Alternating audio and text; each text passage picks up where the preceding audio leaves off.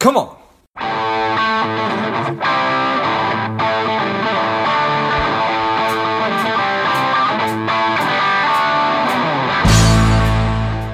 Welcome to Money Savage, a savage approach to personal finance. This is George Grombacher, and the time is right.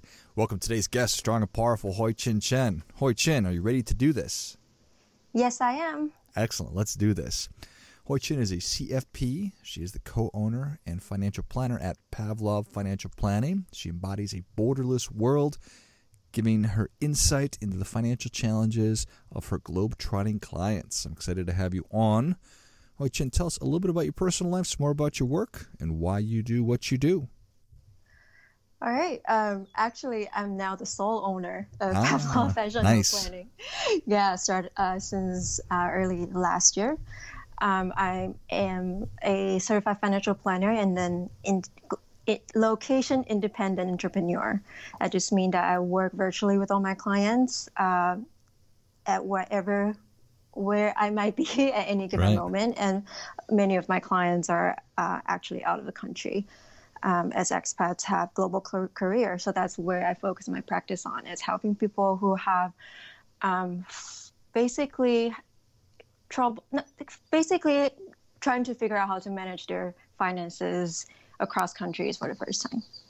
Yeah, I appreciate that. I'm excited to get into all the things that, until you find yourself in that situation, you probably never considered, and so I know it must be immense. This is do you have a sense of how many I guess people that are maybe from the United States or U.S. citizens that are living abroad? I don't really have statistics. I think people who so this is a community that's pretty unique and tight-knit, like people who interested, going overseas to work. However, there are more people with cross-border or global planning needs than you think, because U.S. is an immigrant country. Mm-hmm. So you will probably have people who are, born United States citizens, but they may have grandparents living in other countries. They want to give you inheritance, when they pass away. You have family from overseas. So I would say there are more people with that kind of global planning needs than you might otherwise think. Right. Yeah. I certainly appreciate that. Got it. Mm-hmm. All right. So, how should somebody get started? As a matter of, I'm going to be traveling full time. I got married to somebody who lives outside the country. There's all these different scenarios. What, just maybe share with us some of the common ones that you run into, or maybe even your personal situation. Yeah, there are so many different situations. I was in a separate presentation I'm doing at a conference. I was counting the number of possible combinations of different cross-border planning type of clients. I think probably close to 100 if you count people. If you count a couple who have different, background in terms of type of cross-border planning needs they have, and they get married. So you will end up having, let's say 9 per each, person that can have different types of needs. 9 times 9 is 81. So there are so many different possibilities and combinations of needs. Basically, when I look at this, there are 3 questions that I ask, right? So the first thing is, I only work with clients with ties in the U.S. So either they're immigrants to the U.S. or they're U.S. citizens or green card holder who work overseas. So the first question you ask is where your basically your citizenship and your legal immigration status in the U.S. So, you have people who are just here on work visas who may or may not want to continue staying in the U.S. And you have the citizens, and then you have people in between, like people who get the green card, but sort of on the fence of ever want to become citizen, even though they have all the responsibility, as liability as a citizen. And then, the second question is where they are currently, if they're in the U.S., if they're overseas, And for the people that I work with, because they're globally mobile, you always have to ask the third question is, are you planning to go somewhere else in the future? And a lot of times that question is yes, because they're only in their current country for a limited number of years for assignment. So wherever those three questions answers are, and if they're all three different countries, you know you have a very complicated case. So the question is, how do you coordinate all of those three things, or the answers coming from those three questions? Got it. Yeah, well, I'd certainly appreciate that. Okay. So I guess just I'm thinking about it from a sort of a financial planning standpoint. Some of the things that popped into my head are obviously dealing with different currencies, taxes, insurances, saving money. So how do you just take it one at a time? Good question. And like every single topic you mentioned is probably worth an hour just to go deep dive into it. But I would say the first step before you even go so deep into, what should I do with XYZ? Think about really at a high level of whether you have the need to keep more than one financial base. When I say financial base, usually means where your assets are and where your income comes from. So even for people who are moving around the world to work, if you work for a U.S. employer and you get paid in the U.S., let's say the typical example of that is a diplomat. So you are physically overseas, but all of your income assets tied in the U.S. So that makes your life much easier in terms of managing it. Of course, you still have the odd problems with currency exchange because you live overseas, you need to use money there. But overall, that's easier.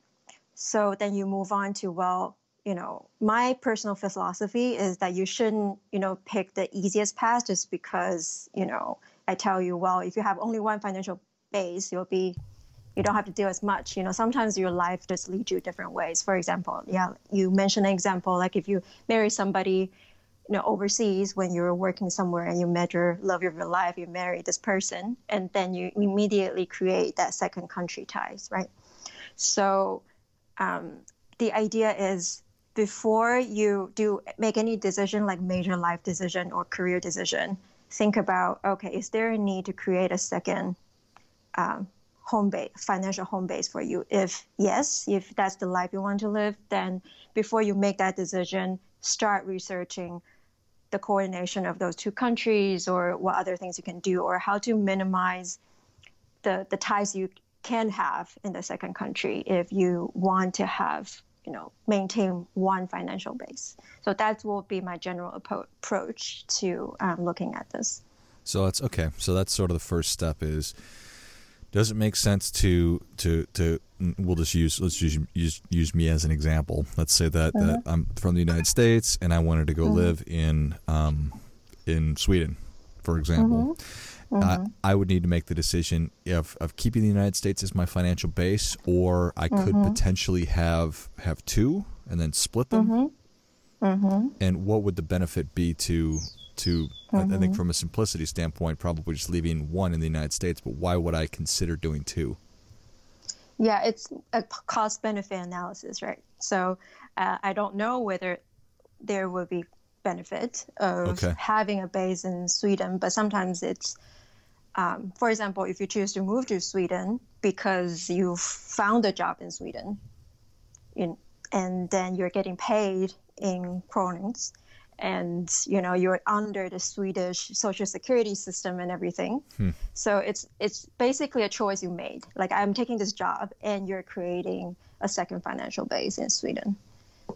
Got it. So it's just exactly like you said. It's weighing out the pros and the cons, and maybe how much time I'm going to be spending here and all that. Okay, got it.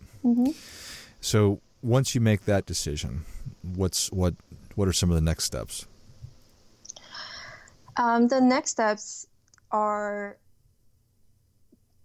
basically, if you want to do a financial planner's approach, like what you mentioned, like all those topics. First of all, some of the topics that can happen or that have the cross-border ties are cash flow. So this usually more involves in banking and currency exchange. So sometimes does not necessarily involve currency exchange, but involves banking. Then you have tax. If you work in another country, you have knowing whether you have tax liability in another country, or even if you're not working, whether living in another country creates tax liability. For example, for people who get a green card in the U.S., they now have tax liability for global income. So if they were still, they had a house, their home country, they're renting out, they technically need to report that on their U.S. tax return. So those are the things that people need to know about. And one thing to research is generally start with a tax treaty with the U.S. and the country in your mind. So that's easier if you only have two countries. And some people have, cross-border planning more than two countries. For example, if you're a dual citizen and your spouse is a dual citizen, but you're a dual citizen of different countries, then you have like three countries, right? In this scenario. And then so those are the things that most people have to think about. Of course, insurance is also part of it, whether the life insurance you get in the US or overseas coverage or wherever you go, life insurance, medical, disability, property, did I mention liability? So all of those things. So those are the things, even for people without assets, you need to think about. And then you move on to, if you have already accumulated assets, either in the U.S. or other places, how are those assets treated, whether they were making a return and how the return are being taxed, or if they're not making a return, were they required to be reported somehow for compliance purposes? For example, in the U.S., even if you just have $10,000 equivalent of USD, and you may have saved it while you were a citizen of another country, or if you're working in another country, you just chose to keep it, in a checking account. You technically still need to report it on your U.S. return as on a compliance return, not the tax return. So as long as you keep that account, you need to report it every year. So that creates extra compliance, time, effort on your part. So those are just a few things. We're not even talking about the some of the complexity that might come on the type of investment that you can make and the type of investment account that's available to you. For example, like in the U.S., you have tax advantage accounts, and people might choose to contribute to that first because that's the best for U.S. tax purposes, but you need to know how those are treated in another country that you're currently living in. So those will be covered in tax treaty or not. If it's not covered, then you might need to think about whether there will be double tax or it will not be taxed in the U.S. but taxed overseas.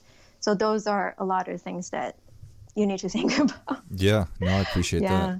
So this idea of a tax treaty, is it just like it sounds? Like the two countries have worked out an understanding of how it was going to work? Yeah, and they're sometimes kind of difficult to understand because it is a international legal language. So if you're not, a lawyer or people who are used to living a lot of IRS documents, that might be a little bit difficult to wade through the treaties. What I can tell you is that treaties usually have several components. One part, a lot of it's deal with business taxes. So those that you can just skip, right? Because unless you own a small business or you have a business that has cross-border revenue or operation that follows you. So in that case, you need to focus on the business tax treaty as well. So if it's just your personal income tax, then you can skip the business part. But on the personal side, there are usually also income and gift and estate, which in the U.S. is also separate. But not every country has both income tax treaty and gift and estate tax treaty. So those are also the things you need to think about. I would say it's probably best to consult a CPA who has that kind of expertise. Yeah. Yeah, I think that's probably extremely important. I'm somewhat aware of just how complicated our tax system is here in the United States versus obviously then having to look at other countries and these international rules and everything else. So more and more complexity. Okay. So is there a duration of time that you say, okay, if you're just going for 6 months, you probably don't need to worry about things too much? Or is it, if you're going to be working somewhere else and earning an income and spending money, you probably really ought to be thinking about all this stuff? It's a really good question. I think it's still circumstances based. For example, let's say if you're going to live in another country for 6 months, usually there's, visa requirements, right? And usually when it comes with visa requirement, that means if you can get the visa to stay in one country for 6 months, sometimes that just comes with tax liability, where whatever income source you get, either it's from the country that you went to or in the US. So you need to understand your visa type and how that translate into your tax liability in the countries you go to. I also know people, they're 6 months out of US, but they actually travel, the typical digital nomads who basically spend, 30 to 60 days in any given country. So usually they do that to circumvent those requirements. But you need to know, what you're doing before you enter any country and know how long you can stay there and know your legal liability, the things you can do and cannot do. On the other hand, sort of like the other spectrum of the digital nomad is the people, even if you only go to a country for 6 months, but you're legally employed in that country by a local company that has to meet all the requirements for you to being employed in that country, that most likely creates some kind of ties for you in that country, which you might need to sever when you leave. So those are the good things to know about before you take that assignment. Got it. Well, Hoi Chen, Savage Nation is ready for your difference-making tip. What do you have for them? I would say one thing that I mentioned earlier in our conversation, that my philosophy is that you shouldn't live your life differently just because it might be financially complicated. It's especially true for people who, might be thinking about, I want to move overseas, I want to work overseas, I want to have all this life experience. So I don't want whatever I just talked about on this podcast to be a deterrent for you to pursue that life. And that will be the same advice I give you people who might be thinking about just, staying in the US, you don't plan to go overseas, but don't let financial complication be a deterrent for how you want to live your life. Well, I think that is great stuff. That definitely gets come on. And Hoi Chen, thank you so much for coming on. Where can Savage Nation learn more about you? If you want to learn more about working with me, you can go to my business website, it's pavlovfp.com. Or if you just want to learn more about the resources specifically for cross-border planning and living overseas, being globally mobile, you can go to a website called Money Matters for Globetrotters, where I've been writing for 5 years. So you can find a lot of resources on there. Nice. Excellent. Well, Savage Nation, if you enjoyed this as much as I did, show Hoi Chen your appreciation and share today's show with a friend who also appreciates good ideas. Go to pavlovfp.com and Money Matters for Globetrotters. Is that what it was? Yes. Money Matters for Globetrotters.com as well, and I'll list those in the notes of the show. Thanks again, Hoi Chen. Thank you. And until next time, keep fighting the good fight because we are all in this together. Before I go, quick announcement. I've been asked by so many people over the past couple of years about how do I start a podcast, that I've developed and released a course that will teach you exactly how to do that step by step, from figuring out the kind of show that you want to have to understanding how all the technology works behind it, and then how to get great guests and keep the thing moving and how to grow it. So if you're interested in that, check it out. You can go to georgegrumbacher.com/podcast course, and you'll find it there. You can just go to the website. I'll also list that in the notes of the show. What's up, Savage Nation? Please support the show by subscribing, leave us a review, and definitely feel free to share us with somebody you think would like it. Come on!